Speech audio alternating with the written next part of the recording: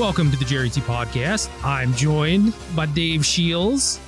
We're recording this the day after Halloween because I guess we had plans, both of us, and didn't really realize it that recording day was on Halloween until that day. And it was like, oh, this probably won't work out, huh? Typical us, not exactly on top of our stuff, but we figured it out a few hours before. Well, okay. In my defense, I know what dates are and I know what days of the week are, but I don't necessarily know which ones are which. Does that make sense? It does, and it's relatable, and I wish I could say the same for me, but my wife had bought us concert tickets for Halloween night and reminded me of that repeatedly for weeks on end, and it still slipped my mind that was actually a Tuesday because she said things like Halloween and October 31st and not Tuesday. Yeah, no, so we kind of struggle with the same thing, right? It's like, all right, I know I'm busy on the 31st, but I know I'm recording Tuesday. And those aren't the same thing. Yeah, at no point are we just like, wait, hold on, we need to do something about this. But what do you go see?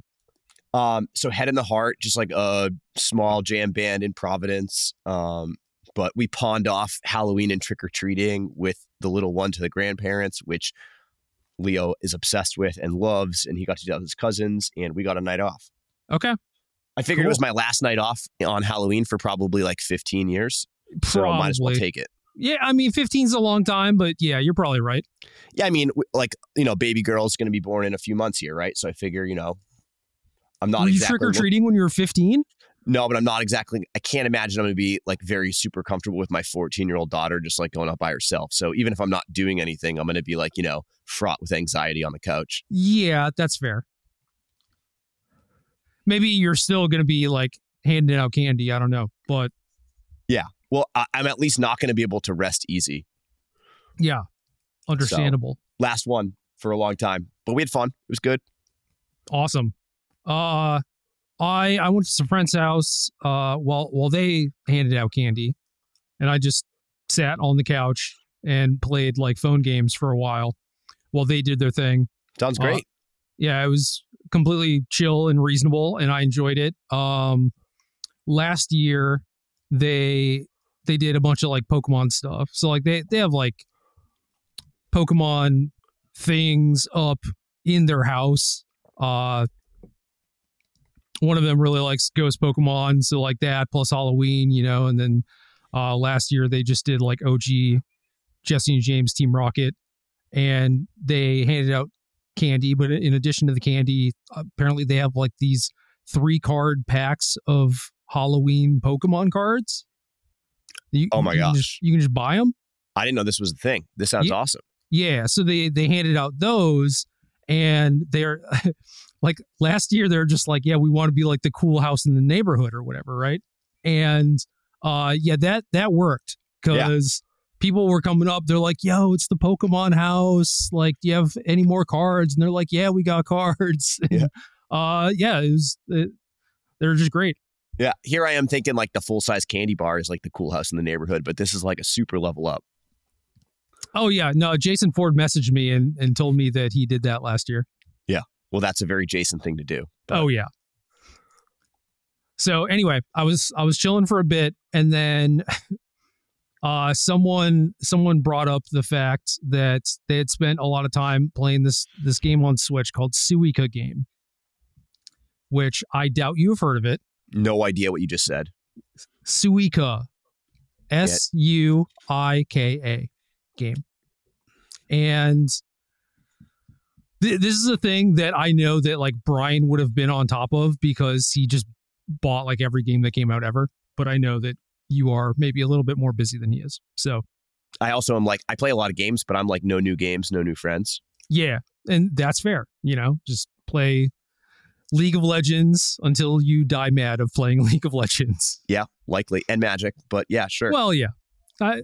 Same, I suppose. But I guess this thing is like kind of old. It used to be just like a Flash game, and then it was out on Switch in Japan and like just got released here and is apparently highly addictive, right?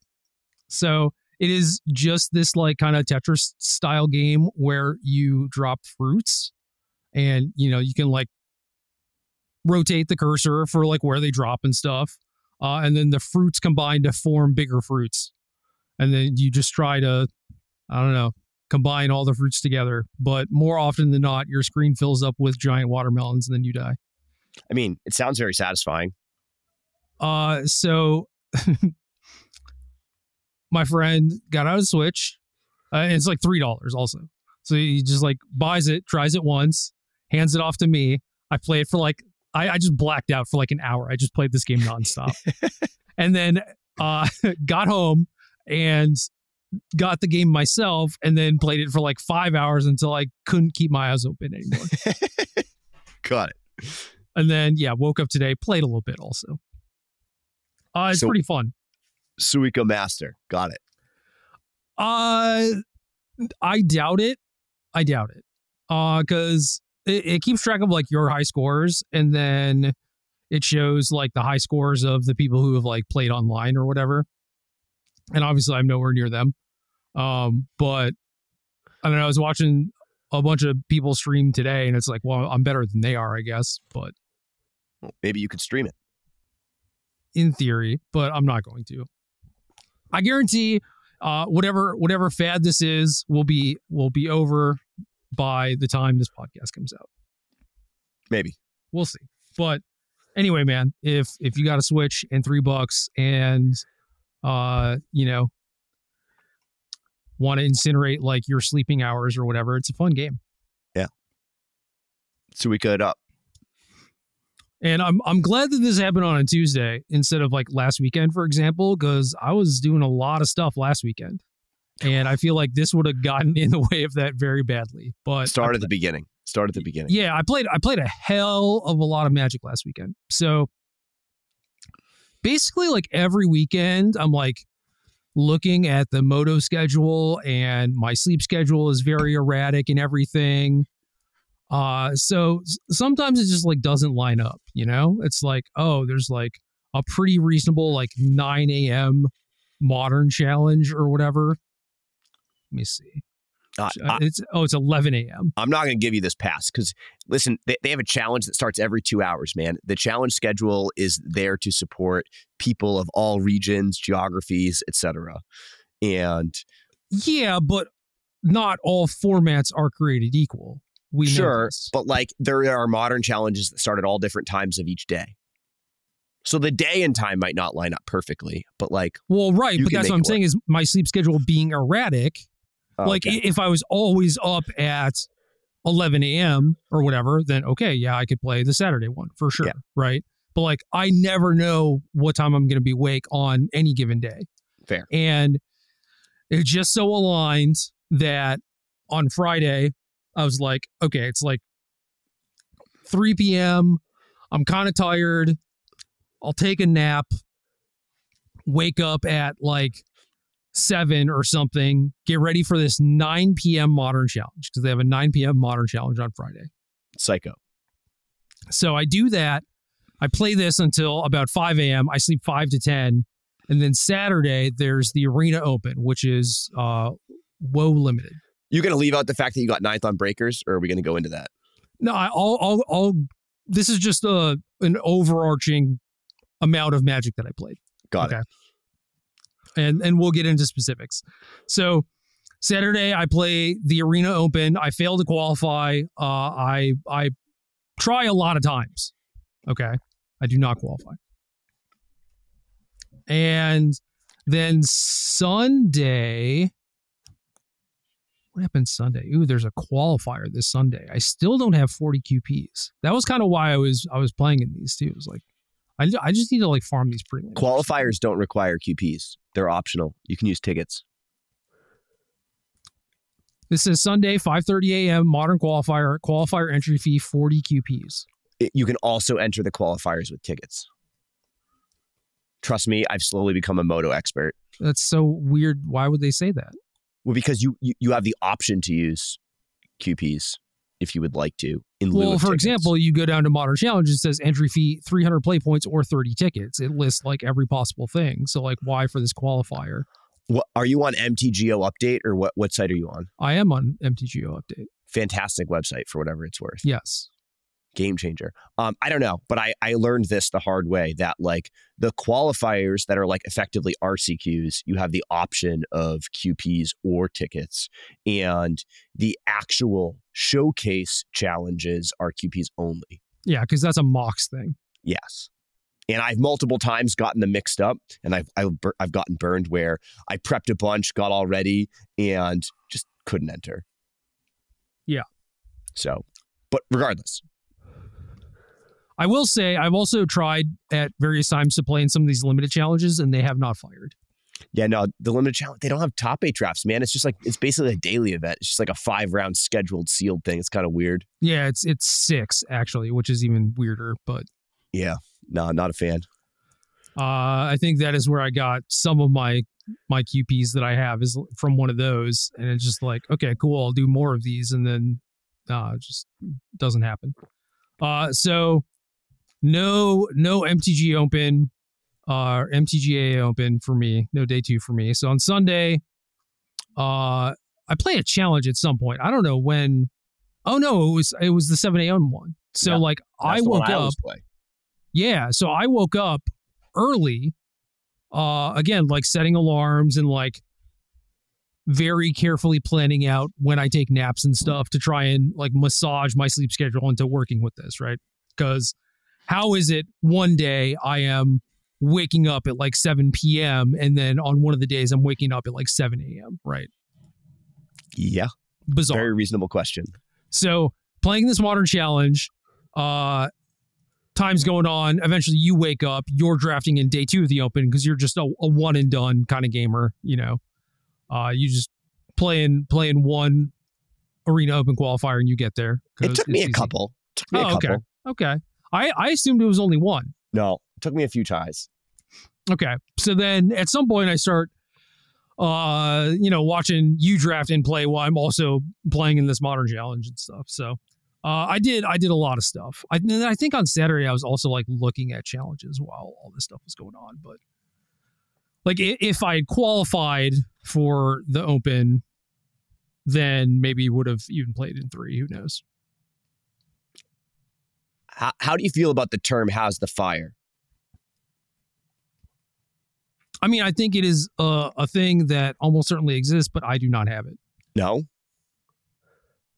I mean, I can make a conscious effort to be like, oh, there is like work that needs to be done. I mean, I need to figure out these certain things that I kind of have in the back of my mind is like knowledge that I don't have yet, you know? All right. When was the last time you think you manipulated your sleep schedule or went out of your way to play in 2 challenges in the same weekend? I mean, it's definitely been a while since I've done that, but it's really not that hard either. Oh, it's not that hard. I'm excited about it. I'm trying to contain my excitement. I don't want to make it more than it is.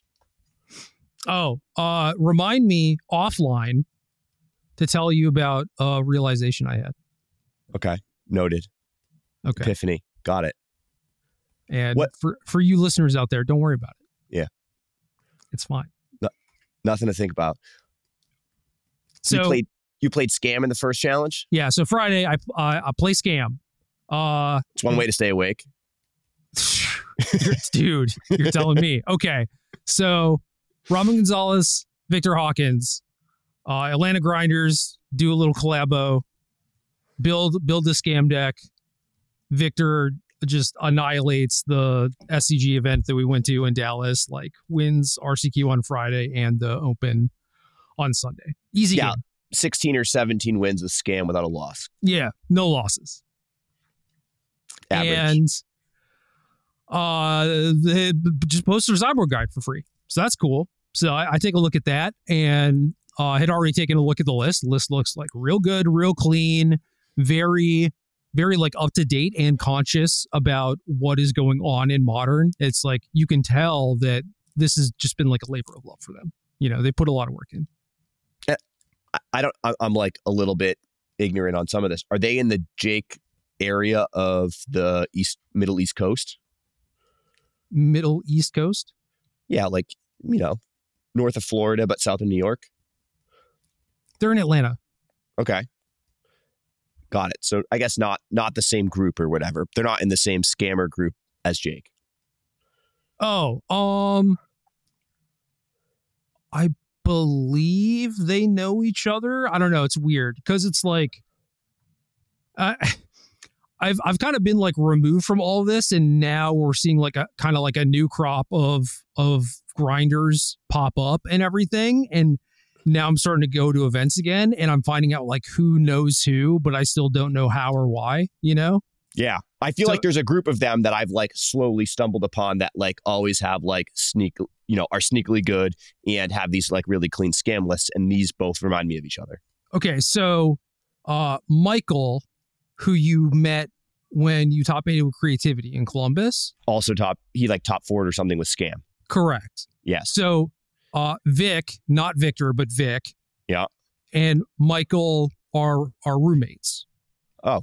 And they live close to Roanoke, which is where Jake Beardsley, Pro Tour winner, went to school in that area. It's all coming together. Yeah. So they all know each other. And then Vic, I don't know how, also knows like Victor and Robin. And I hung out with like Vic and Victor at one point, and then Vic and Robin at one point over the course of the weekend. In Dallas. So yeah, potentially some overlap and some influence, but unclear. Yeah. And then my friend Jake from Atlanta also knows these folks from just like playing events and stuff. Got it. And Jake was the one who like introduced me to Robin in the first place, like many events ago when I was in like Baltimore or something. It's weird, man. It's like, I don't know. It's like New Year school starts and there's like all these new kids, or it's like maybe I just transferred into school or something, you know? Yeah, that's exactly what it feels like. Yeah, how everyone knows each other and whatnot. Like who are the cool kids?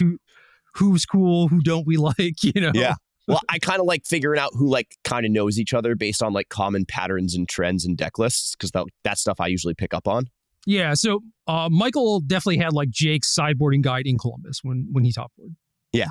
Yeah, we went through this with like how many chalices would you bring in against burn conversations. Yeah. And also, fun fact about Victor and Robin's sideboarding guide is they also bring in the 2 chalices against burn, which I think is wrong. Dang it. I think it's wrong, but whatever. Regardless, there's been a lot of work put in. If you go on either Victor or Robin's Twitter, Robin is at Relic Robin. Victor is at Penseur _MTG, PENSEUR _MTG. And do you know what Penseur means? I don't. I looked it up before this podcast because it had always been like in the back of my mind, like, oh, I should figure out what this means or whatever. So I just Googled it. And it either means thinker, which is great, or debater, which I would say is, in my mind, derogatory. Okay. But I'm just going to assume that Victor just means it as thinker. I love a good debate, man. I don't think that's derogatory at all. I think that's your perspective. You should. Yeah. You should. I call them battles, man. And like, that's how you get your best ideas. It depends, because I've certainly been in, pro teams. I'm not going to name any names. If you know, there are a few people who are just notorious for trying to debate to like win and not to learn. And I find those people very tiresome. Yeah. See, I would argue that's not debating. And that if you're not open-minded about like, or open to changing your perspective or your opinion, then we're not even, what are we even doing? Sure. We're just sharing our own thoughts. Well, if we want to have a discussion where it's like, hey, I have this thing that I want to convince you of or whatever, it's like, it doesn't have to be a debate. We can just have a discussion about it. And I think that that's probably more healthy. Yeah. I like the concept and the idea of like challenging different ideas, especially in the interest of like making sure they hold water. And I think that like having ideas withstand challenges is like the best way to know that you're onto something. I mean, I do agree with that, but I just think that there's probably like the bad debaters out there that give this a pretty bad rep in general. Yeah, that's fair. Debating in bad faith. Yeah. So anyway, Their sideboarding guide, very good. Some of the stuff that I saw, including like the mirror match strat, was like not stuff that I had seen in a lot of other places. I never saw Jake's actual sideboarding guide, so I don't know if that's what he was doing. But in terms of like going down to, I think it was like 2 scam effects in the mirror, stuff like that, just, you know, like kind of like made a lot of sense to me and seemed like, I don't know, just like new and unique and probably pretty smart and probably helped give them the sizable edge that they've had. So I was like, all right, I gotta try this, get some reps with like their specific thing, their specific guide. And it is a roller coaster of emotions. I can't remember the last time where I was like playing Magic and like my heart's beating so fast and every turn is just so ridiculously swingy. And Corey Baumeister played on Saturday or Sunday. I think he played the Saturday one. So Saturday. I was watching him when I was playing the arena stuff. And his matches were also exciting, but they weren't like as intense as mine. I think I just got like the high octane version of playing this deck. I don't know how or why, but I know I lost to a mirror at 5-1 playing for top 8 and then got 9th. I'm trying to remember what else I lost. Oh, I lost to Scales. I just got smushed by Scales in round 3. It was not even close. Yeah, I think when Scales has a good draw, that's just kind of what they do. Yeah, and like they're playing against Scales is pretty awesome too. You know, like it's the kind of thing that I would come up with where it's just like take out a bunch of your small creatures, bring in a bunch of like explosives and K commands and stuff like that, and you just become like the control deck. And that's exactly the type of thing I would want to do in that matchup. And I just put up like very little resistance. My draws are not great. Couldn't kill enchantments. No. Also, I could kill enchantments because I had explosives and Hitsugo consumes all. So okay. Oh yeah, touche. Non-land enchantments are in play for being killed then. Yeah. Saga is still a lot. Saga still remains one of the best cards against Scam. And I definitely got beat up by some Sagas. Yeah. It's funny because you're telling me about this story of, I think the exact words you said to me was, this deck is too high octane for me. And I'm watching Corey kind of stream and experience the same thing at the same time you're telling me the story. So I got a good kick out of all of this. Yeah. Dude, it was just too much. Especially, you know, it's like 5 a.m. when this thing ends. And like, obviously the tournament ends with like me sweating tiebreakers too. It's like, come on. Yeah. And I thought I was like pretty close to drawing dead, but it's like, you kind of have to stay awake just to see, you know? Yeah. And I'm like looking at my tiebreakers and the person who I'm in contention with basically. And it's like all of my tiebreakers won and basically like all of theirs lost. And I'm like, oh, are we actually doing it? And it's like, no, it's not even close. Yeah. Yep. So it just ended beautifully overall. Like 10 out of 10 experience or like 0 out of 10, depending on your perspective, I guess. Well, if your goal is to not play Scam again, I guess maybe that's what you accomplished that. No, I don't think that was my lesson from this. It's just that like over time, I feel like I will become desensitized to this. And I don't know. I don't know what it was specifically with this deck. Like it's operating similarly to Eldrazi in Modern when it was like all powered up, where it's like you basically have a finite amount of decisions you get to make each turn. And then you just like do that stuff mostly, you know, just like put your head down, close your eyes, hope it works out, you know? And Eldrazi stuff, I was just always cool with. It's just like, yeah, whatever happens, happens. You know, playing Dredge, kind of the same thing. But for whatever reason, it was just like the swings on every turn were just so massive. I don't know. I'm not sure if this is like appealing or not. Part of me like is intrigued. Well, I can't verify that everyone will have the same experience I did, but that's just what I was feeling. So I don't know. Yeah. I played a good amount of Hammer, like going back a year. And like when I was first getting back into Modern, and I played a lot of, you know, challenges with like daily events with Hammer or whatever, just leagues. And I enjoyed it for a lot of these reasons of like the games had a lot of interesting decisions that were very impactful, but they were all over very quickly as well. Yeah. So I enjoyed those puzzles where I would just, basically play a 4-turn game that would last 10 minutes. Mm-hmm. But, as I'm sure that you can relate to too, most of the decks that you and I have played historically and done well with involve like far more incremental decision making. Yeah, I mean, I've had good runs with Eldrazi when it was legal in Modern. Like played it in our regionals, at least one SCG, and top 8 did one GP with it. Yeah, but you have. Yeah, listen, there are exceptions, right? But you've got a lot of GP top 8s, a lot of regionals, and a lot of SCGs. This is the exception.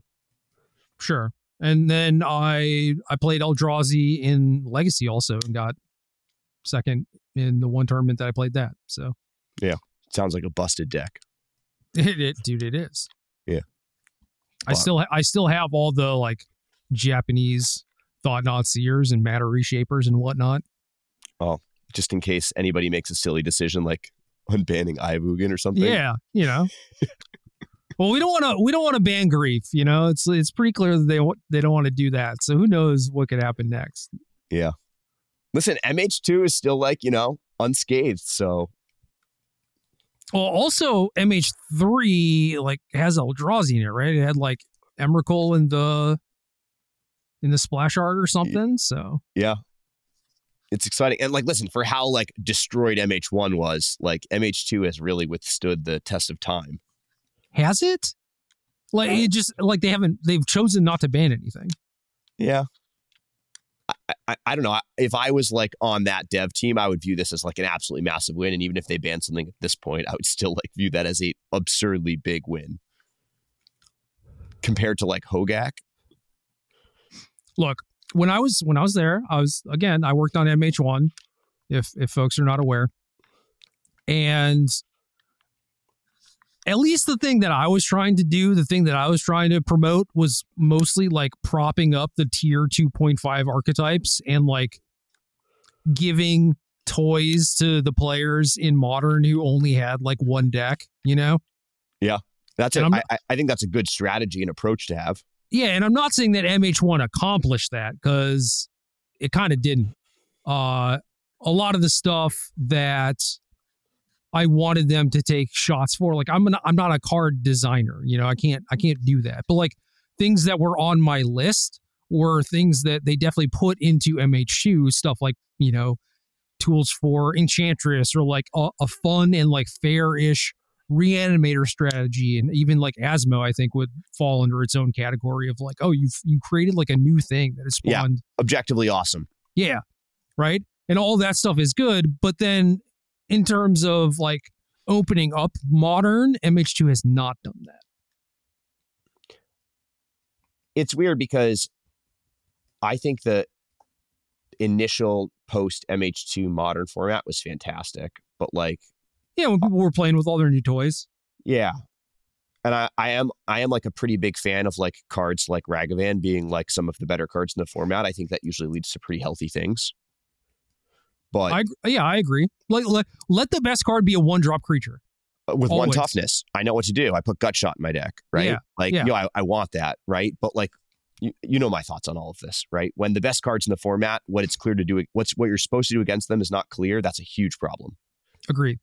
And that's the big, like we have now, evolved into this point where I no longer think it's healthy, but different. Yeah, that's why it's like, oh, Enchantress. Okay, well, we have, Force of Vigors or Fracturing Gust type of stuff. Reanimator, there's obviously tons of graveyard hate that's viable and out there and stuff. And we tried to do things that were like, more sideboard cards against things like Tron. And stuff like that, right? So even like pushing cards like Hogak, like listen, obviously that one's like too far over the line, but I don't necessarily think that's a bad place to push because like what you're supposed to do against that in theory is clear and obvious, and there's potent sideboard cards to fight those things. Yawgmoth, MH1, banger. Good job, team. So it's not without its winners, right? Yeah. I think like we definitely did not have Undying Yawgmoth. That like maybe Tom Ross came up with it after I left or whatever, because I left maybe with like a month of devs still left or something. So I don't know. But That was a card that was just like text to print, basically. Like they came up with the design. It was just like, yeah, this is great. Incredibly flavorful. Yeah. And then Urza is a wild bastardization of text, the initial text that they came up with. So interesting. A good card. I enjoy it. Yeah, Urza's problems aren't even necessarily like Urza's fault, right? It was like, yeah, Mox Opal, very strong card, and then there's all the like Oko, Uro, Mystic Sanctuary stuff that existed alongside it that made it kind of nonsense. So yeah. Anyway, in terms of scam, you also sent me this list that is, you sent me the link, and it's labeled Mardu midrange. And I enjoyed that. That kind of got my blood pumping a little bit, but then it was like, oh no, I've seen this, and it's just scam splashing white for 3 sideboard cards: Celestial Purge, Wear Tear, and Elishnorn, Mother of Machines. And you were like, this is cool, and I'm just like, this offends me. Come on. It's offensive. It's not. It is. You are a Rakdos deck splashing a removal spell. Explain yourself. Probably not a great strategy. Explain yourself. Listen, show your work. People have gone off the deep end to try to like figure out something to do against Beanstalk and Binding. Yeah. No, Celestial Purge is the main one, the main offender. Sure. I don't know. Yeah, I would assume that like the Wear Tear and the Elishnorn are the reasons why the white is in our deck, and then the Celestial Purge is something we put there once the white is already there. But even still, how much better is like pigeonholing yourself into having to fetch the white mana in the mirror versus, just playing more Terminates or whatever? Like, I'm with you there. Again, like this deck also has additional constraints where your cards, you want them to be pitchable, right? Fair. So is Celestial Purge even better than Terminate? Maybe not. Let me ask you this. If you were going to play Scam and you really wanted to get an edge in the Beanstalk matchup, which direction would you gravitate towards? What would your instincts be? Well, do we talk about me being like kind of up to date with like the Magic zeitgeist or whatever on the podcast ever? Or was that just... No, that was definitely a conversation the last time. Okay. Well, my read on the situation now is that people mostly think it is like bad or a meme, and that like in your next tournament, Omnath will probably not be very popular except from absolute diehards. Sure, but ignore that for a second, and let's just pretend you did have a ignore zeitgeist reality. Read. No, let's pretend for a second you had a read that you like wanted to play Scam. Okay. You were a Scam one trick, and you had a read that like the Beanstalk Cascade deck was going to be something that you wanted to get an edge against. What would you do? Well, do we have any idea as to what specific version we care about? Because if they're the blue version, I'm not super scared of it. Fair. If it's like Tristan's, force negation, commandeer type of stuff. It's like, and I don't know that you should like do anything crazy. I think that like the biggest mistake that people can make in these situations is like overcompensating. But like, let's just say you want to lean in the direction of, hey, I got a few extra sideboard slots. I just want to like lean towards beating that. Yeah. What should I do? So as Omnath player, things out of Scam that I am most scared of are mostly just them doing their thing. And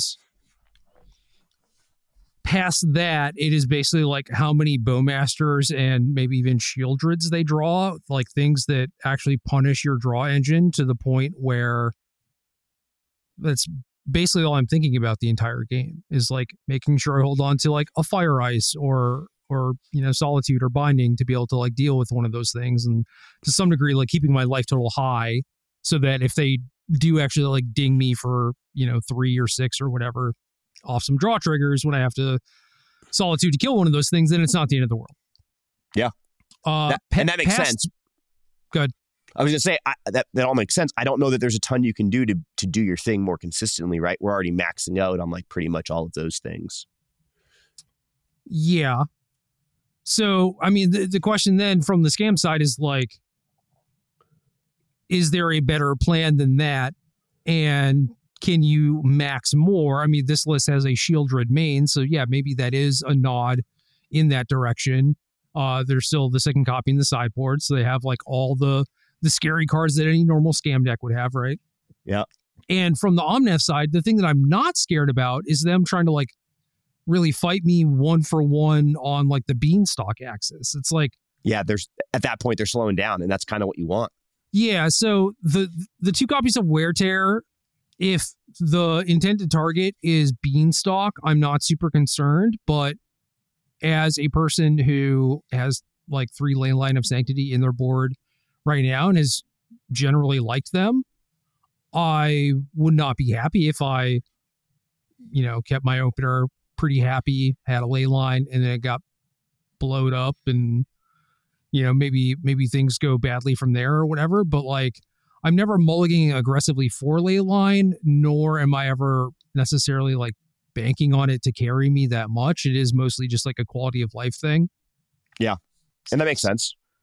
And also it's like, okay, I Leyline you, and then you spend your turn 1 doing that, and then you still don't get to like Thoughtseize or Grief Me until turn 2. Like, and then at that point, you're doing that stuff instead of like playing a 2 mana card, right? Yeah. So yeah, they are a turn slower for like the entirety of the game. And then there's like the Elish Norn where like, yes, the games do go that long, but it's pretty rare where you're not already like losing or in a commanding position by the time they can play an Elish Norn. Yeah, and 5 mana threats, like I don't even know how often or reliably you get to 5 mana. Yeah. So I don't know. You see things from other scam decks like Turok is kind of like made a resurgence or whatever. I don't think it is particularly good. The Omnath decks tend to just have a lot of cards in hand and have a lot of disposable resources, especially if they have a beanstalk.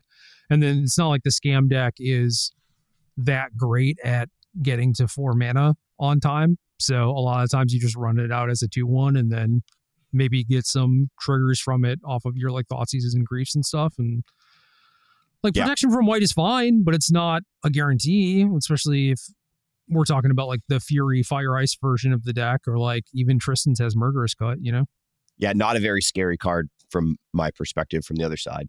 No, it's a thing that you can do. It's just, yeah, as far as looking for like a slam dunk from the scam side, like you don't have one. It's just, you just try to mulligan appropriately, play tightly. So last weekend when we were at the Star City, Snook was playing in an RCQ and asked himself the same question. He's a one-trick scammer. Oh, yeah. He had 2 Roiling Vortex. 3 Roiling Vortex, yeah. Okay, he had 3. the Shieldred main plus the Shieldred board, but he asked himself the same question. And while I don't think it's like necessarily this like slam dunk amazing thing, I do think it's the right idea because it attacks them on the axis that you want to fight on, which is the thing you said of from the 4C side, you want to protect your life total. Yes. It's like, all right, well, this card ends the game quicker. Yeah. I do like that because it pressures your life total, it stops the life gain, and punches them for pitch casting. Yep. So, and it also like has random applications against other matchups. Sure. So yeah, you tell me that, and then I'm just like, yeah, why are we splashing it all? Well, I'm with you. Like I really liked this thought exercise because my first reaction to him having the Whirling Vortexes was like, this is stupid. But it's going overboard, but I don't know, especially in smaller tournaments, if you think that you can actively predict the field, then that's fine. That's you walk into a room with 30 people and like, the 2 or 3 people in the room that you want to beat, they're all on beanstalks. Like, I don't think this is that crazy. Yeah, I mean, the one that I won, I think, was 30 or 32 people, something like that. And it was like me, Jarvis, Steve Nagy were probably, the only people playing. Well, there's at least one other person playing Omnath, but we were all 3 playing versions of Omnath. And then Cho was like, among the good players there. He was playing Murktide.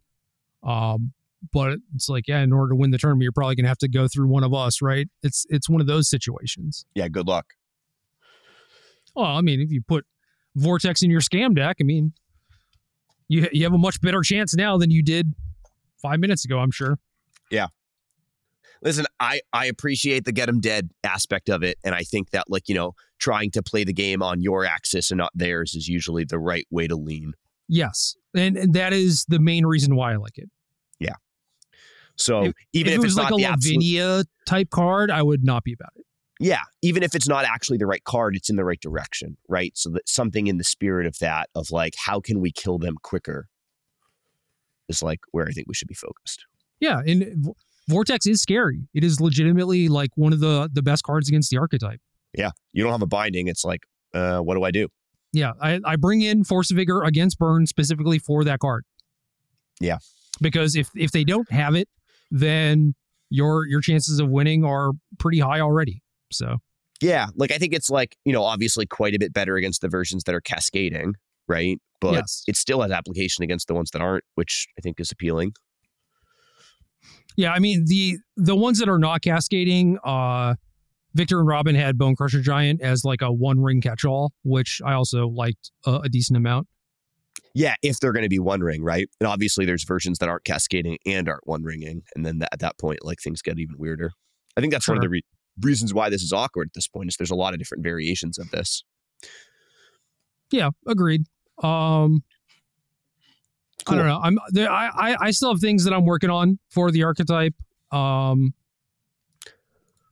think for everything that I figure out, like 2 more questions pop up, basically. So I still have a lot of work to do. And then, God, I'm gonna look in my notebook actually because I wrote down a bunch of stuff. Say some stuff. Have some thoughts while I look for this. Well, I'm more just excited the fact that you played 2 challenges to their completion. I think more than 12 matches of Magic Online Premier events in the same weekend for you is a big deal. And it doesn't sound like we're done yet. So, well, I'm busy some of the days this weekend, so we'll see. Yeah, not for the qualifier Sunday. Problem is it starts at 5:30 in the morning, which for me would be an issue, but for you that might just line up. It might. Yeah, that'll be interesting. Well, first I have to make sure that it does actually take tickets. Oh, you didn't take my word for it? I did not. Oh, man. I want to, but like it's just the way the site is. It's just really weird. And also, like I've been gotten by this in the same way that you have. Ignore the site for a second. I'm telling you, you can register with tickets. You want me to check that right now too? No, I don't need you to check it. I know you can. Like, I don't know how to share my confidence any more strongly. And I know, I get it. I understand. I hear you and I trust you. But you understand how devastating this would be if I like plan to do this and just get destroyed by it. So I might as well just at least check to make sure, right? Fair. All right. So I'm looking at the things that I have written down. And some of them are embarrassing to the point where I'm not going to share. One of the things that I will share is like there's this new Valakut list that has popped up that is without Primeval Titan. And I actually did play a league with this back when it still had Primeval Titan. I was like, these Primeval Titans kind of suck. Like I was siding them out a lot. So this new list looks good and makes a lot of sense. Have you seen this? No. It has Cartographer's Survey. I have no idea what that does. It's basically explosive vegetation. Like, hopefully. It's 3G sorcery or Invasion of Zendikar, if you will. Yeah, that's a far better comparison. For people who... I played explosive vegetation in a constructed Pro Tour in the year 2003. 2006. No, 2003. Come on. 2003. Jeez. I also think, didn't it like lose the finals of that Pro Tour? What's up? I think explosive vegetation deck lost the finals of that Pro Tour, but continue. Was it Naya Slide versus White Red Slide? There was some stuff with like Achroma and the Legend Rule, and it was bad. So that's the OSIP PT then? Yes, it is. Okay. Yeah. Oh my God. Dude, my story from that Pro Tour. Oh my God. You can't just, you got to tell it now. Well, it was Pro Tour, quote unquote, Venice. You know those Pro Tours, right? Mm-hmm. Now I don't know a lot about Venice, and I've been to Italy a couple times, but have not done a ton of sightseeing. So I don't know what like actual Venice is supposed to be, but We were on a tiny island named Lido that we had to take a boat to. I didn't know any of this until we got there. So yeah, Pro Tour Venice, my ass, right? Wild. Get there, I don't know, Thursday, I guess. And then airport, like cab to like the ferry station or whatever. And then it's like, yep, take a little boat to this island. Now we're just on the island for the weekend. And then get some food, go to bed, wake up, play the Pro Tour. Lose playing for day 2. Had a lot of very interesting matches. This is Astral Slide and Goblins. Those were the only 2 viable decks. I played Green Red Ramp. I was using Explosive Vegetation, which is 4 mana to double rampant growth, to play Kamal Fist of Krosa. Do you know this card? Yes. Okay, Kamal. It's like the red Visara the Dreadful like pattern, right? Like no. RRR2 or something like that? No. This is the green Kamal. Oh, green one. Okay. Turns our lands into 3/3s and like overruns or something. Yo, you want to know something real messed up? Yeah. Modern Qualifier, only entry fee. I know. I already have it. I have it queued up. I was waiting on the bad news. Finish your story. Okay. So Kamal is a 6 mana, 4/3 legendary creature. Legend rule was all kinds of messed up back then, but it didn't matter because I was the only one playing Kamal, right? And Kamal, maybe he trampled himself, probably not though, but you could pay G to turn any land into a 1/1 creature. And then you could pay 5 mana to overrun. Oh, I thought it was turning into a 3/3. It only turns it into a 1/1. Yeah. Got it. So if you have like 7 or 8 mana, you can make a 1/1 and then pump it to a 4/4. Well, and the Kamal. Oh, and the Kamal. Got it. Oh, yeah. So I guess the activated ability from the Kamal gives yourself trample, I'm pretty sure, right? Okay. But the thing that we were doing, by we, I mean me, was animating my opponent's lands and then casting Starstorm for 1, which is like a X spell, X damage each creature. Not even cycling slice and dice. I mean, it could have, but like Starstorm was better against goblins. Just played 4. Other hits in this deck, I had Sylvos Rogue Elemental. It's like a 6 mana, 8/5 trample regenerator. And then Silklash Spider. It's a 5 mana, 2/7 reach. Not a great deck. Also has an activated ability. It was actually not bad. I lost playing for day 2, like I said. As far as like decks that were okay against Slide and Goblins, this deck was okay against Slide and Goblins.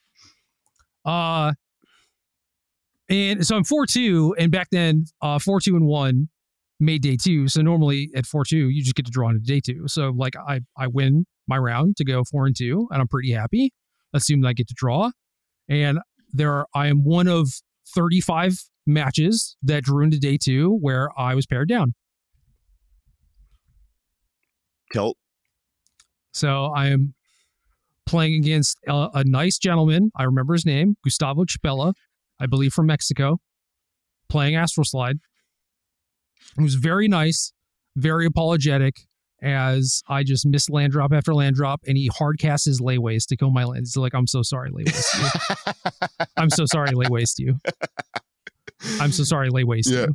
Old school Magic where we kill each other's lands, but we're very polite about it. You know how many random opponents' names I remember from 2003? I will always remember Gustavo Chapella. I love it. So that's my Pro Tour story. But after this, need a little me time. So I'm walking around the island, Lido. Granted, pretty nice place. Like pretty friendly. Just get to walk around at night. Feel, just completely safe. Got some headphones, got some tunes going, trying to find some food because I haven't eaten all day. It's like, 6, 7 p.m. or whatever. Well, tough shit. Nothing's open. Island just like closes on the weekends or whatever. Normal thing that islands do, I guess. Yeah. Go to sleep hungry. have sleep for dinner, as it were. Wake up in the morning, try and find food. Whenever I go out to try and find food, and it's just like, oh yeah, restaurants closed, siesta. And it's just like, how long does this last? It's like, don't know. We just close at arbitrary times of the day. Sorry. Yeah, I mean, there's like one store where you could buy sandwiches, and that was it. No Tombstone on the island? Hell no. Dude, I would happily take, to this day, I will happily take a Tombstone pizza over any Italian pizza that I've had, at least. And certainly back then I would have taken a Tombstone over any Italian pizza. Fair. But yeah, man, it was not a good trip. Not a good trip. It was fun and interesting, and I don't know, there's so many PTs that are just like throwaways, right? But there are some that just like stick with you. Yeah, I can relate to that. Some I remember every round. Others I can't even remember I was there. Just getting lay wasted out of the tournament. Yeah.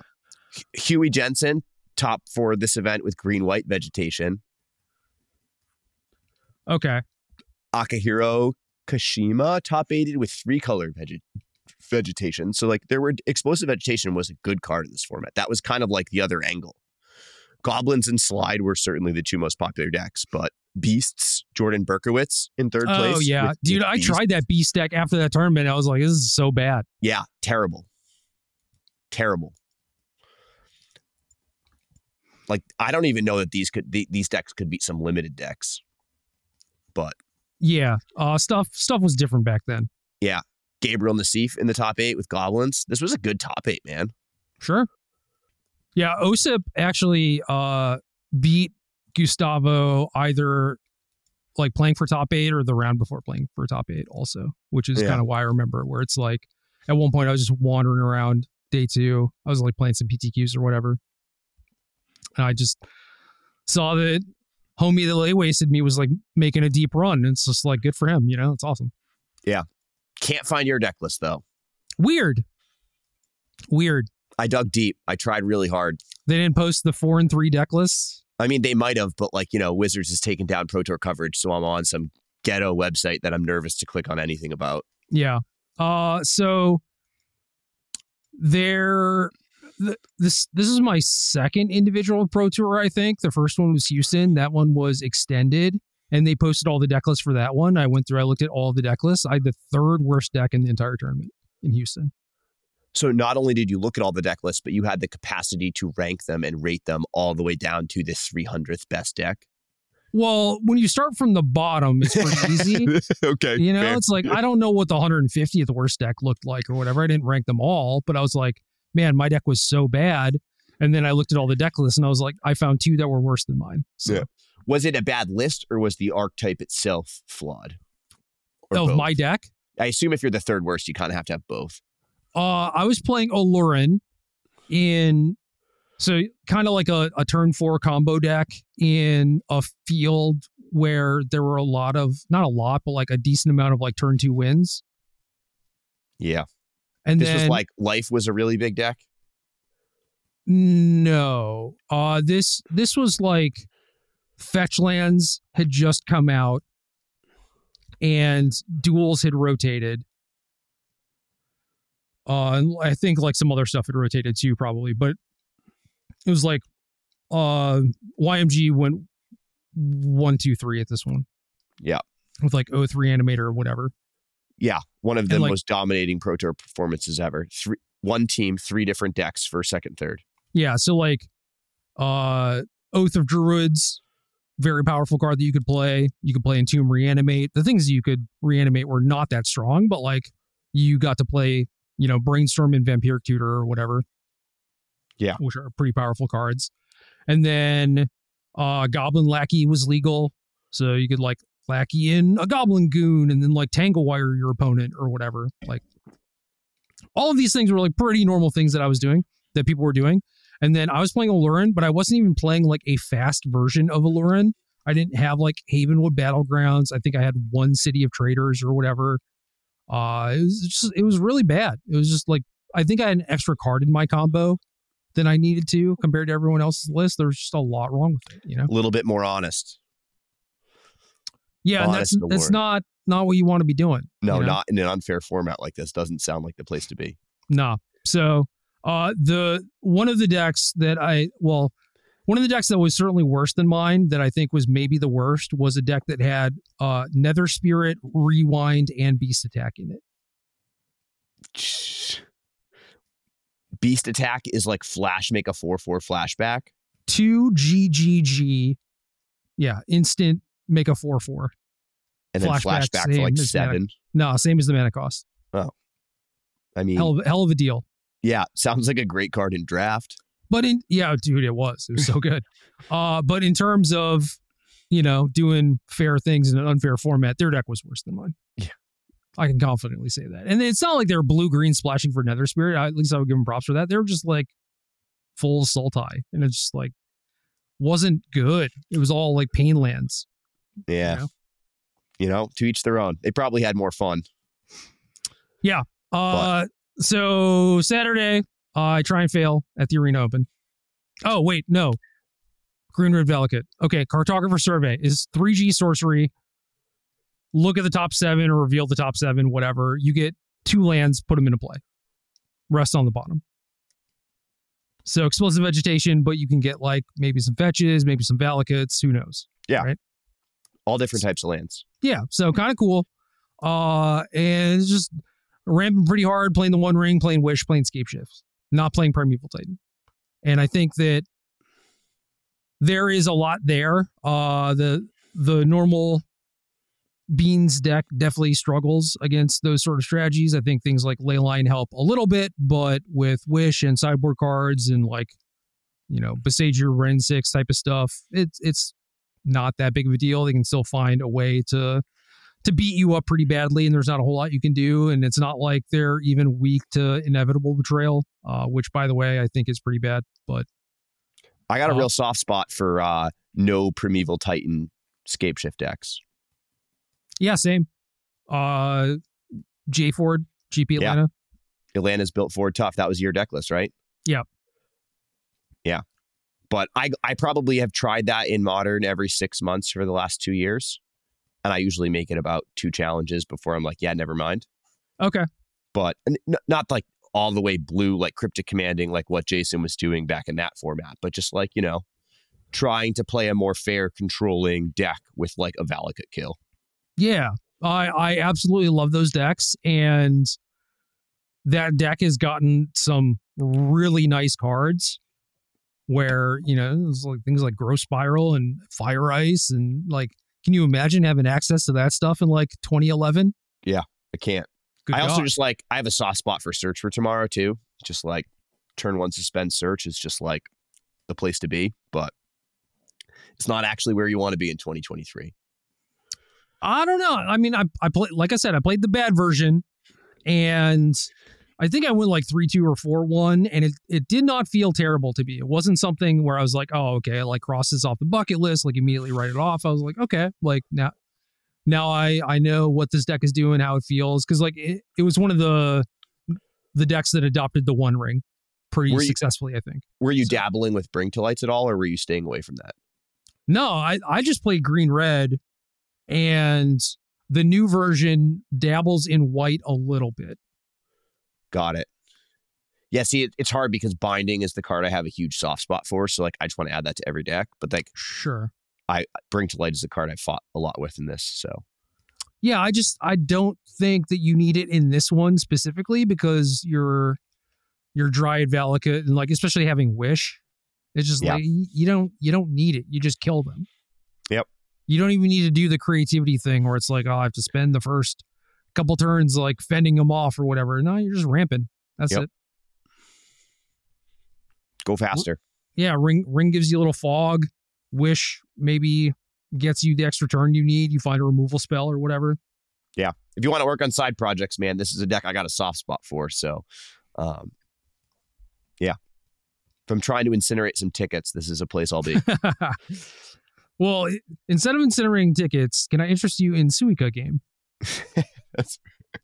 Well, what we've slowly learned on the side here is that incinerating tickets is something that you're not able to do in the qualifier this weekend, and I was dead ass wrong. Yeah. Good thing I checked, huh? Weird. Dude, I checked too. I fact checked myself, and I was overly confident and disappointed you didn't listen to me, and I was dead wrong. And the super qualifiers absolutely let you register with tickets. But this is just a normie qualifier, and they're like, no. For whatever reason, a normal qualifier, you can't, which just doesn't make any sense. But that's how it is. And to be honest, man, it has been a minute since I've seen one that wasn't labeled super qualifier. So I don't know what's going on. Yeah. And like looking at it quickly, it looks like they're basically the same thing, except top 2 versus top 4 qualify. So like top 4 qualify, tickets. Top 2 qualify, no thanks. Yeah. So it's worse for the player prize wise, and they can't use tickets to enter. Yeah. Let me give you my money, man. Come on. Yeah. I mean, yeah, let me buy QPs. Yeah. Arena lets me buy wildcards now. Man, some other games let you buy entries into the RC to begin with. Like, I can't even buy an entry into the qualifier. Yeah, if I wanted to go play the Flesh and Blood Pro Tour for $1,000, I could, you know? Yeah. Dude, would I pay $1,000 to skip the PTQ season for Magic? I don't know. I both would and would not want to and live in or exist in a situation or a format where that was a thing. Yeah. And I get that that's controversial or whatever, and not everybody agrees, but it's about the chase, man, you know? And I'm somebody who I have like a criminally bad record in RCQs. Yeah, but you're not feeling the chase as much as you should be. But I don't want it to be easier. I'm sitting here telling you it's miserable and I hate it. And I don't want to do it. But at the same time, the last thing I'm going to sit here and do is tell you to make it easier. Yeah, maybe the way to go is to play in through Moto. Yeah, maybe. Listen, it starts Sunday, and can I get 40 QPs by then? Probably. Yeah, you absolutely can. All we need to do is play in What is the maximum amount I can get from prelims? Because I think I need 20 still. I mean, I think if you exo a prelim, that's just 40, isn't it? They just give them away like that? I assume that they gave you like 5. Here I am. Prelim 4-0, 40 QPs. What? Oh my God. What does 3-1 give you? 20. Oh my God. Wait, are there 5? Yeah, 2 wins in a constructed preliminary is 10 QPs. Oh. Dude, I don't even need to like win in them. I just need to join them. Yeah, you're being a big old baby about this. Okay. Yeah, I can do that. It's only 20 ticks to enter too. Like this is just they are free. You can buy your entry. You just have to register for one of these. Yeah, I'm just being lazy as hell. All right. Let's bust out that Valakut Wish deck. We'll be fine. We'll go 2 and 2 3 times. Yeah.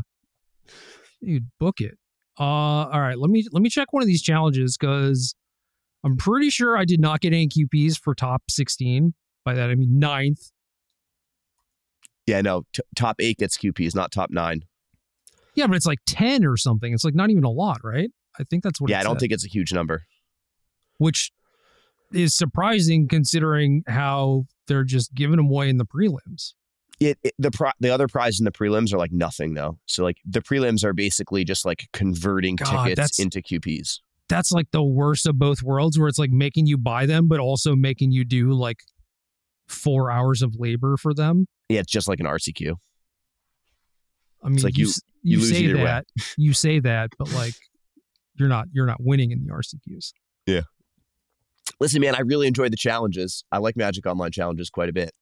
And I'm excited that you are dabbling and dipping your toes in the water there. And I think that especially as the holidays are coming up and winter is coming and I have baby on the way, that like more of my Magic playing is going to be Magic Online challenges and less travel. So I'm excited.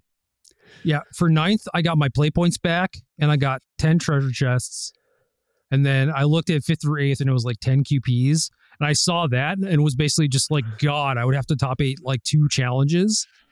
Like that seems like a lot of work, right? Yeah. 2-2 in a prelim gets you the same number of QPs. Good God. The system doesn't make sense.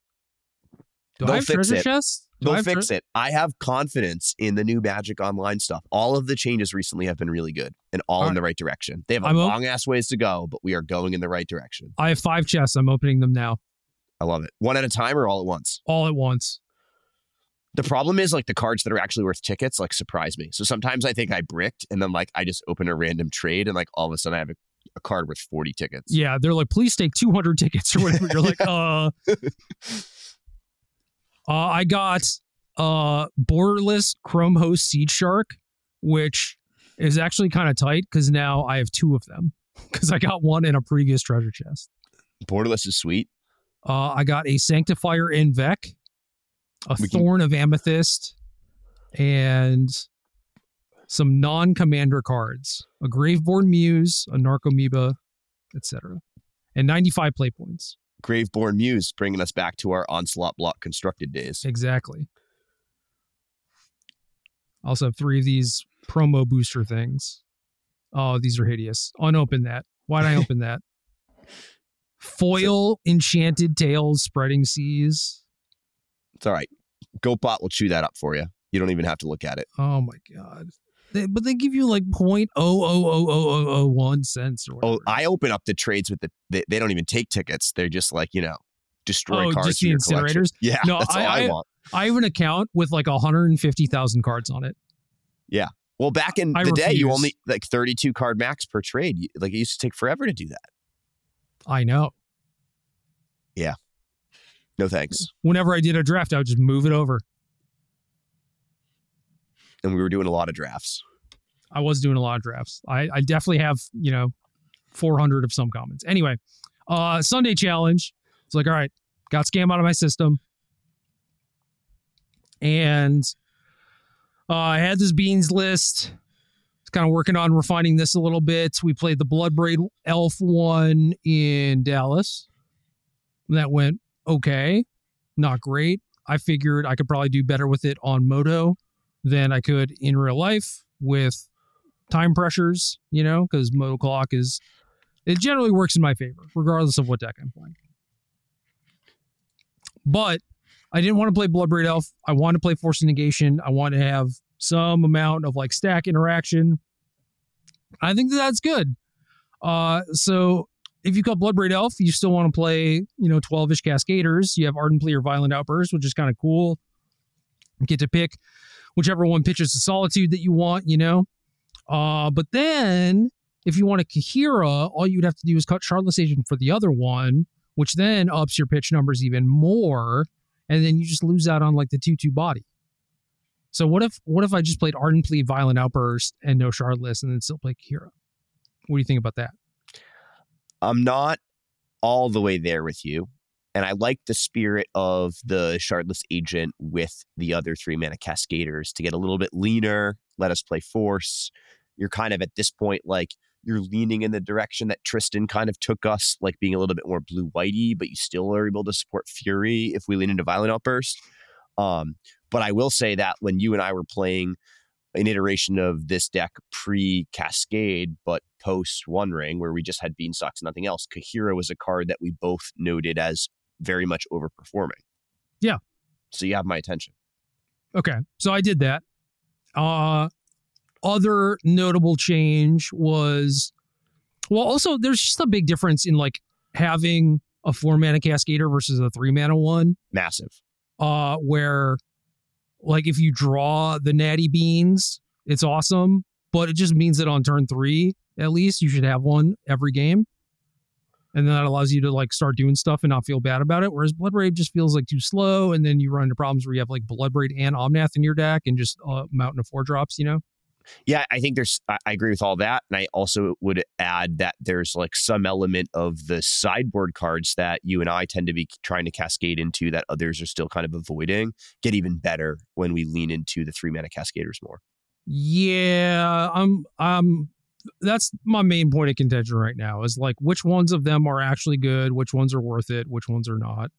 I mentioned earlier that I think Betrayal in theory seems good, and like I did win a game off of Tron by cascading into Betrayal, hitting Ulamog, because I have the 3-drop Cascaders and I'm just like mono beans. I also have 2 Time Warps, so I went like Cascade, Betrayal, Time Warp, and just killed them. Yeah. So that was cool. And they just bored him out for game 3, and I lost game 3. So It happens. Yeah. And then I think there was a match in like a random league I played or whatever, where like it was a turn where they played One Ring, and I'm definitely playing a Cascader because I have like no other options, and it's not like I have Violent Outburst can do it on their turn or whatever. And I just happened to cascade into the Betrayal when they had the One Ring protection. Brutal. So maybe not a thing that comes up all that often, but like the fact that it is like a 20% hit or whatever. Well, maybe it's like 25 depending on how you sideboard. I don't know if you have the Alpine Moon and cut 2 beanstalks or whatever, but yeah, it's low cost. And like, listen, if you're going to beat Tron with this deck, I feel like you're going to be stealing games either way. So yeah, but I feel like in order to beat them 2 of 3 games, you probably need a more robust plan against them. Does that make sense? I mean, I reliably, I would agree. Yeah. Right? But like I would, if you could still convince me that having the one inevitable betrayal in your sideboard gets you 5% against them. Sure. Right. And maybe that 5% is worth the 1 card, and that still makes you like a pretty sizable dog in the matchup, but it still is equitable to play it. Yeah, maybe. Right. At that point, is it like win less or like lose less or whatever? I don't know. Yeah. So point being, I'm at a crossroads now with a lot of these cards where like I still like the Chalice, just kind of like adding that to the pool against Living End and Rhinos. And then in Dallas, we played a Lavinia, which in theory could be okay in the mirror and against, I don't know, decks like Tron and stuff. But I think it's just effectively Chalice number 2, right? If you like, I think Living End is the primary reason to play it because like we don't have the endurances that a lot of other people have. So like Living End becomes like a pretty difficult matchup. So like having a second thing to cascade into, especially because like usually just one against them is not going to be enough. They have a lot of ways to answer it. I actually don't think that Living End is that bad. It is. So the decks that I lost to were Tron, Living End, and Ad Nauseam. Well, Tron and Ad Nauseam are expected losses and things that like that's just kind of like what you get signing up with this. Yeah, and Living End, when I played against it in Dallas, I just did the thing where I like maybe had a beanstalk and like played some pitch elementals. Just put them in my graveyard, you know, and then when they Living Ended, it was not that bad. And then we just continued like playing the game, and eventually you just end up drawing a bunch of cards and beating them, you know?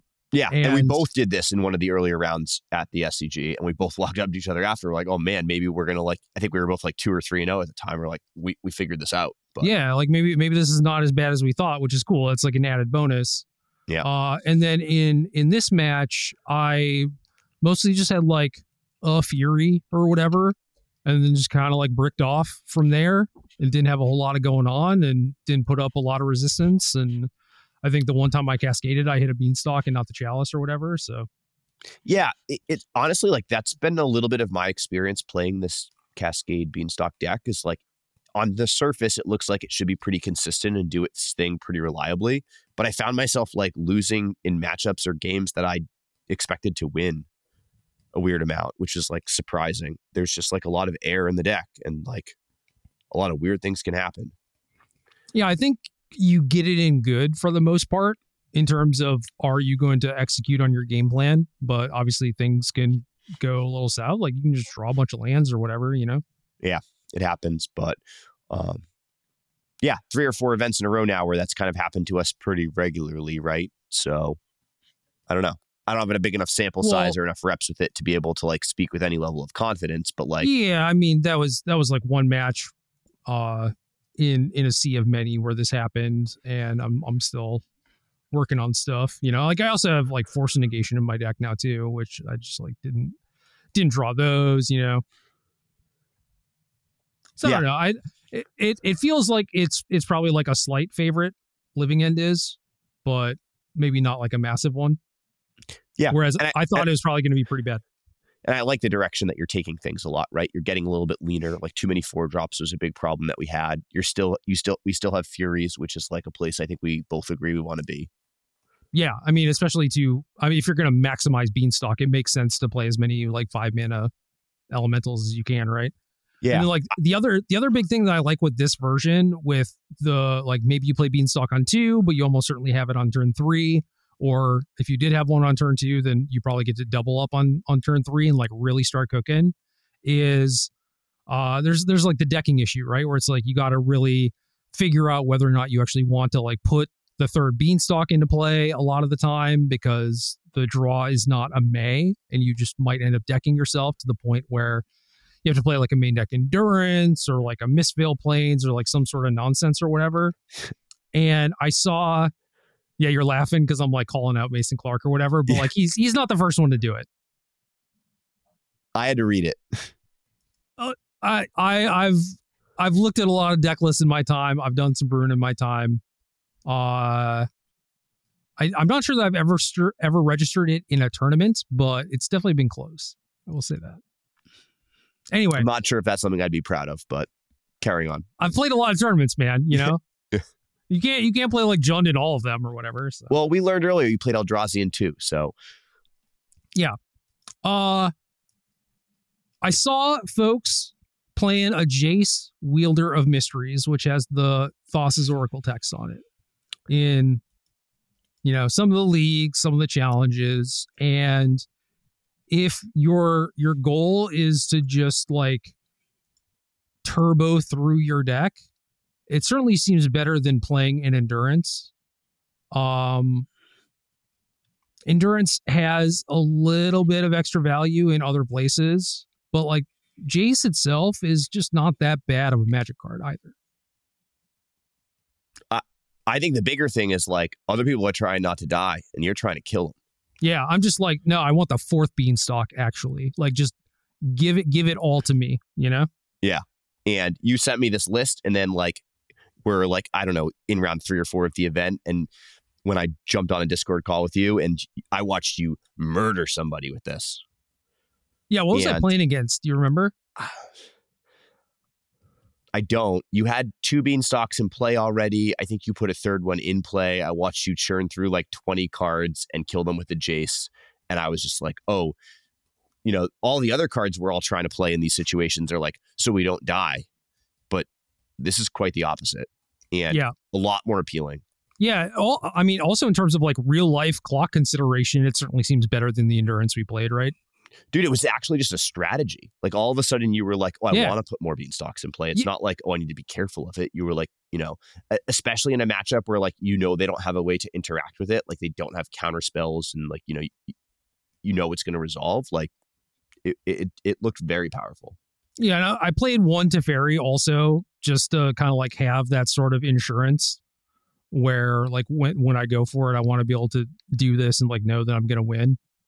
And, you know, the deck could obviously have like a second Teferi or something if you wanted. But the time warps were a thing that people were playing, which was like kind of memey. I tried them. But with this plan, I think it is legitimately good. And against things like Tron, Mono Black Coffers, whatever, I think that like Beanstalk into Time Warp plus Jace allows you to actually like win against them reasonably fast. Like you could like literally kill them off of your turn 5, you know?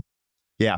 Which I think is great. And then you played a match against like Mono White Martyr where it's like, oh yeah, we literally can't beat them, right? But now you can. Now you can. Now you have a real chance. Also, like I will say, the only real way I could imagine beating Mono White in like the construction of the deck that I had was by trying to get a mana advantage. And the only card that I had to do that was Omnath. And Time Warp is another way to gain a mana advantage. Fair. And I think that like this is a consistent theme of like Time Warp on the surface doesn't look very good, and I keep rolling my eyes every time I see it. But it feels like it consistently overperforms because it does the thing the deck is missing. Yeah, I mean, there are definitely cases like against things like Murktide, like you don't want a 5 mana sorcery that they can just like spell pierce or whatever. For sure. Like you just want any other card in your deck, right? Yeah, it's like a 5 mana, relatively low impact, but it allows you to pull ahead in these spots when you're like already firing, where like those are the situations where I've spun my tires and lost some games that I never expected to lose, where like, I did my things and like my deck did what it was supposed to. Why wasn't I able to close? Yeah, so exactly. Like, Time Warp, Jace, these are cards that like allow you to actually close out those games more reliably. And I think that makes sense. Yeah, so this is kind of the thing that I'm obsessed with now. I even sent you a list a little bit later, which is kind of like a cleaned up list of Tristan's version. And I watched the video that you sent me of him being on Ellenbogen's stream. Yeah. Which was pretty nice. It was like kind of nonsense, and Ellenbogen was playing the games and like a combination of like timing out and not paying attention or whatever. Dude, so I love all of it. I think it's phenomenal content. In terms, it was good content, but in terms of like, me learning more about his deck or like why he built it, that came in the first 15 minutes. That's fair. You got to pick and choose your spots, right? It's a combination of like constructive content you can learn from and just like entertainment. Yeah, but so his list already had time warps, right? But he had 3, but I think 70 cards, right? He had 2 and 2 Bring to Lights, I think, and then a 3rd time warp in the sideboard for like Mirror and Tron stuff like that, which I also think is pretty reasonable. And he had 70 cards and like an endurance or multiple endurances or something. Yeah, I think he had 2. Yeah, but like 60 cards with Jace and the time warps, it's like, oh no, we could just do this instead, and you're actually incentivized to play fewer cards now. I like it. I think it all makes sense. So I haven't gotten to try this yet, and I may have to play more Suika game. So I'm not sure if it'll get done this week, but I should get those QPs. I should do that. Get those QPs and like, listen, this one looks ripe for a 2/2. So 10 QPs are in your future. Yo, you're definitely right about that. Also, the thing about this Sunday challenge that I noted, and I may have said this like some point like 2 years ago or whatever, were like, height of I guess like 3 years ago at this point, good God, like height of COVID lockdown type of stuff. Like I was playing a decent amount of Magic Online, especially when MH2 came out. And the thing that I noticed about the Sunday challenges, because Saturday is always like 11 a.m. Eastern, which is like a pretty normal time for, it seems like, all of the tryhards to play it. And then the Sunday one is super early for Eastern time zone.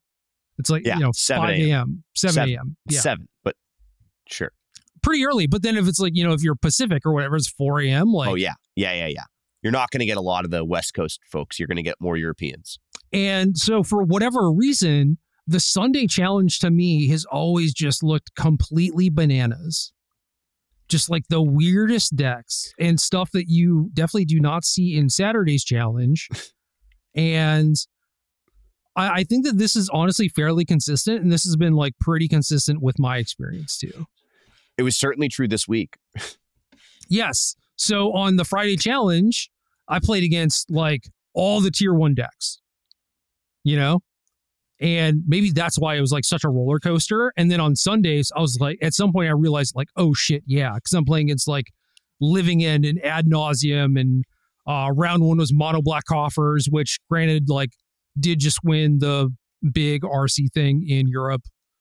So maybe more people are picking it up as a result of that. It's not explicitly just a meme necessarily, but still like that trend continues, and I was just like, this is not the tournament for like the Beanstalk deck.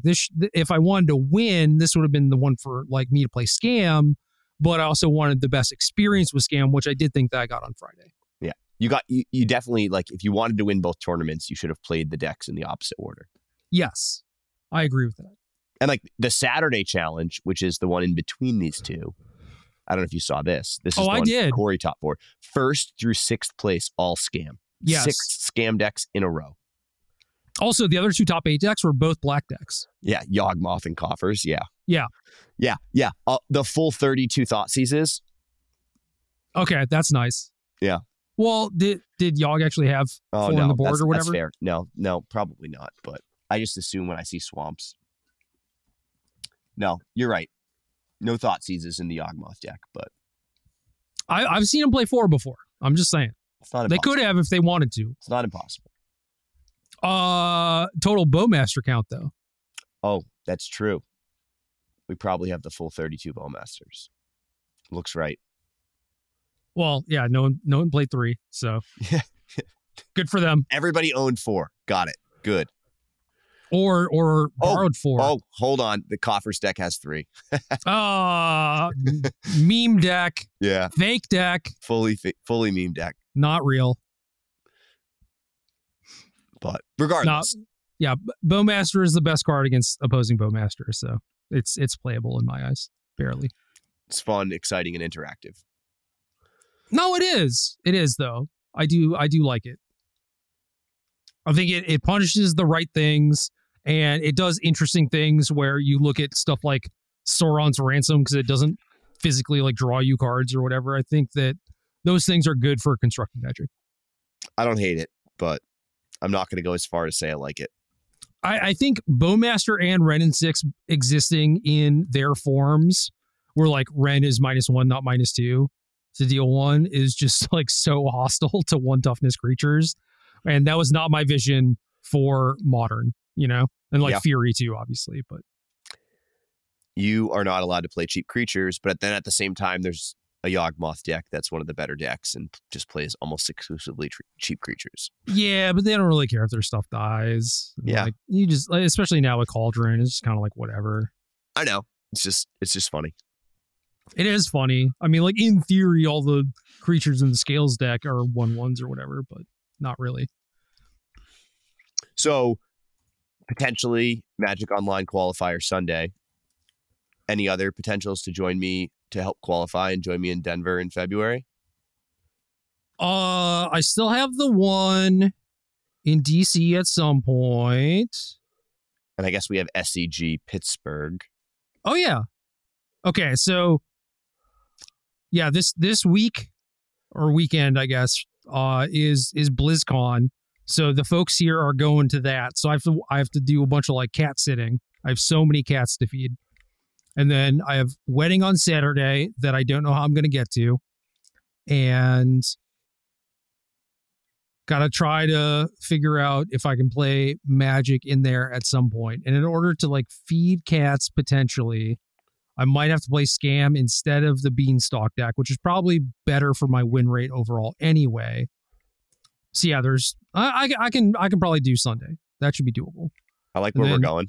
And then Pittsburgh into maybe I go to DC for a thing. There's also the Apex thing that weekend where they have their invitational, and I guess they're doing LCQs for it.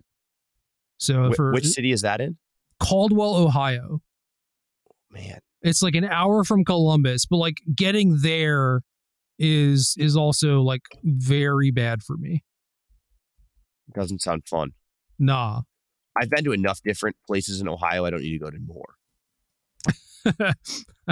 That's fair. That is completely fair.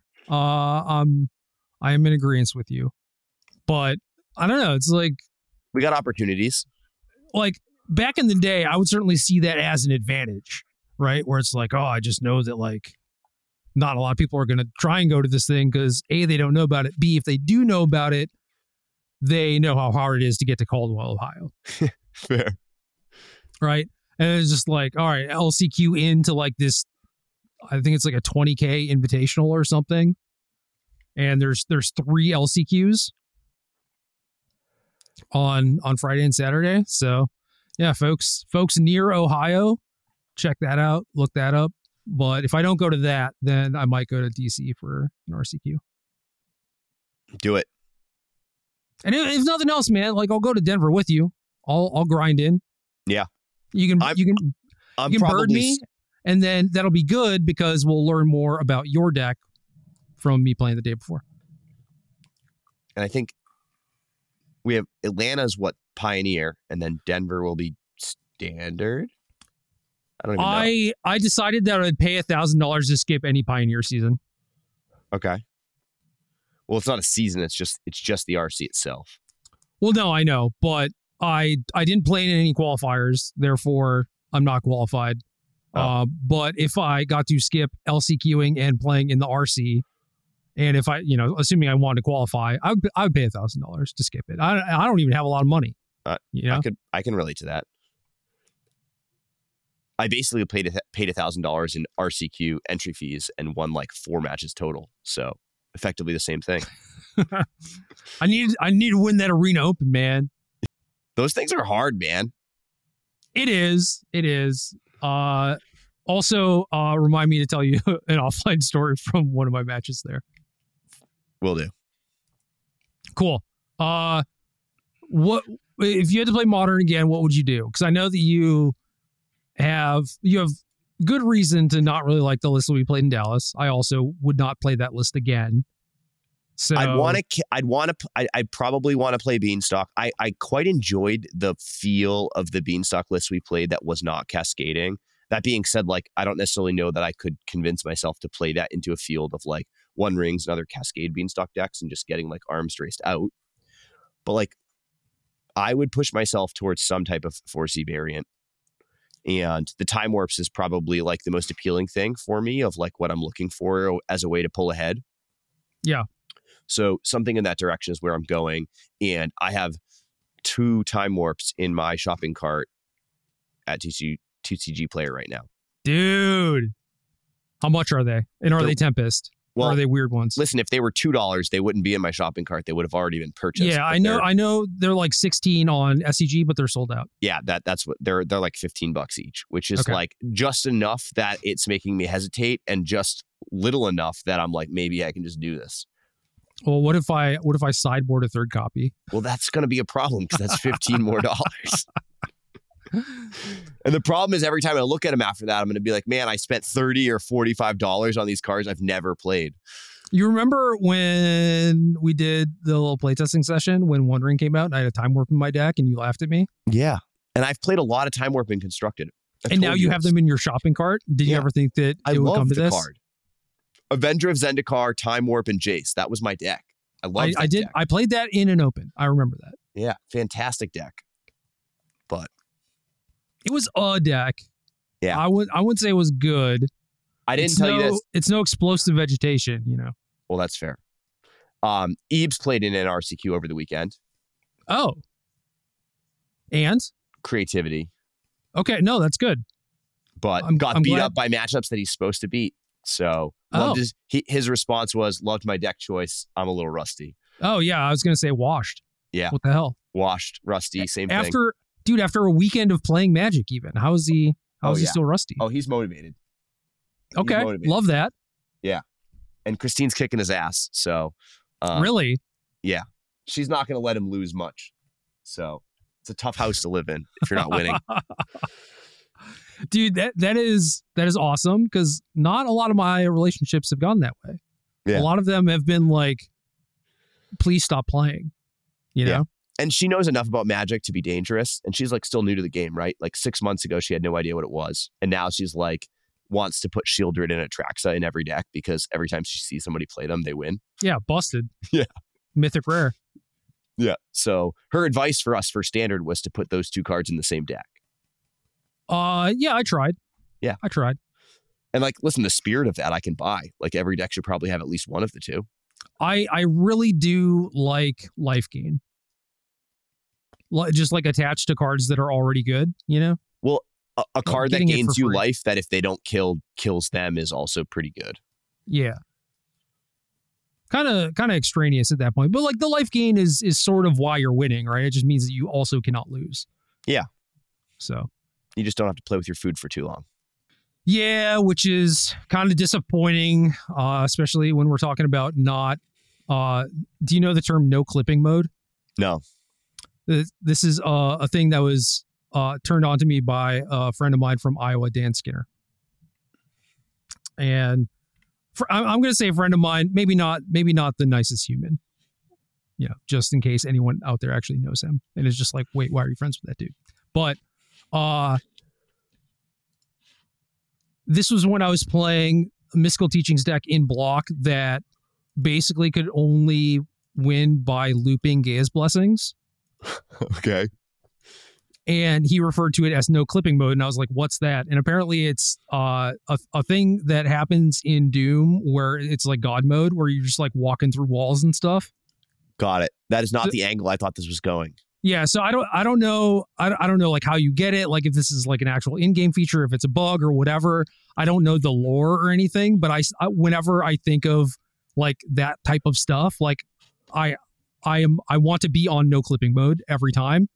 And now we have like Jace, and like our life gain cards are just like killing our opponents and stuff. It kind of sucks, but it is good for the win rate, I will say. Yeah. We used to phrase it as killing them with a spoon. Yeah, same thing. Right? Like, take that. Yeah. 1 damage. Like if you measured my Magic tournaments by the number of minutes or the number of turns that I was ahead, I would always win. Yeah. Right? So. Yeah, I think like Jeskai Flash was disappointing in that way, where it's like, oh, I would love to just like loop Sphinx's Revelation, but some of the best card advantage cards like Restoration Angel, Snapcaster Mage, Augur Bolus. I know you didn't play Augur, probably because you're smart, but like those also just like killed your opponents. It's kind of disappointing. Yeah. And the best place to point your burn spells was sometimes at their face, not their creatures. Yeah, sometimes. So it was like, oh man, my opponent just died too fast. Yeah. It's too bad. Yeah. I caught myself multiple times, like killed their creatures and untapped. And I was like, oh crap, if I just pointed them at them, they were dead. Oh yeah. That's fine though. Yeah. I just killed them. It just was 7 turns later and I got to enjoy myself a little. Yeah. And I think as long as the line that you find, like, you know, you're like searching for the line of what you're going to do, and like you found the winning line, right? Like you did not expose yourself to anything extraneous or whatever. It's still a winning line. I think it's okay to stop there. You know, you don't necessarily need to super stress out over finding the most optimal winning line if you know that this one is 100% win. Yep. I'm for that. So yeah. No scam in your future though. I mean, the high octane stuff is appealing, but I don't have any modern tournaments on the horizon in the short term now. So RCQ, Thanksgiving. I mean, I'm qualified already, so I'll be there to concede. Oh. I mean, but I'll come and I'll scoop. I'll get paired against somebody, and I'll, hopefully get paired against me in round 1 or 2, because I'm not usually in the tournaments after that. Yeah.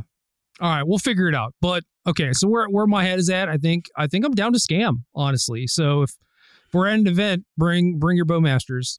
I still don't own any. All right, they're yours. Game.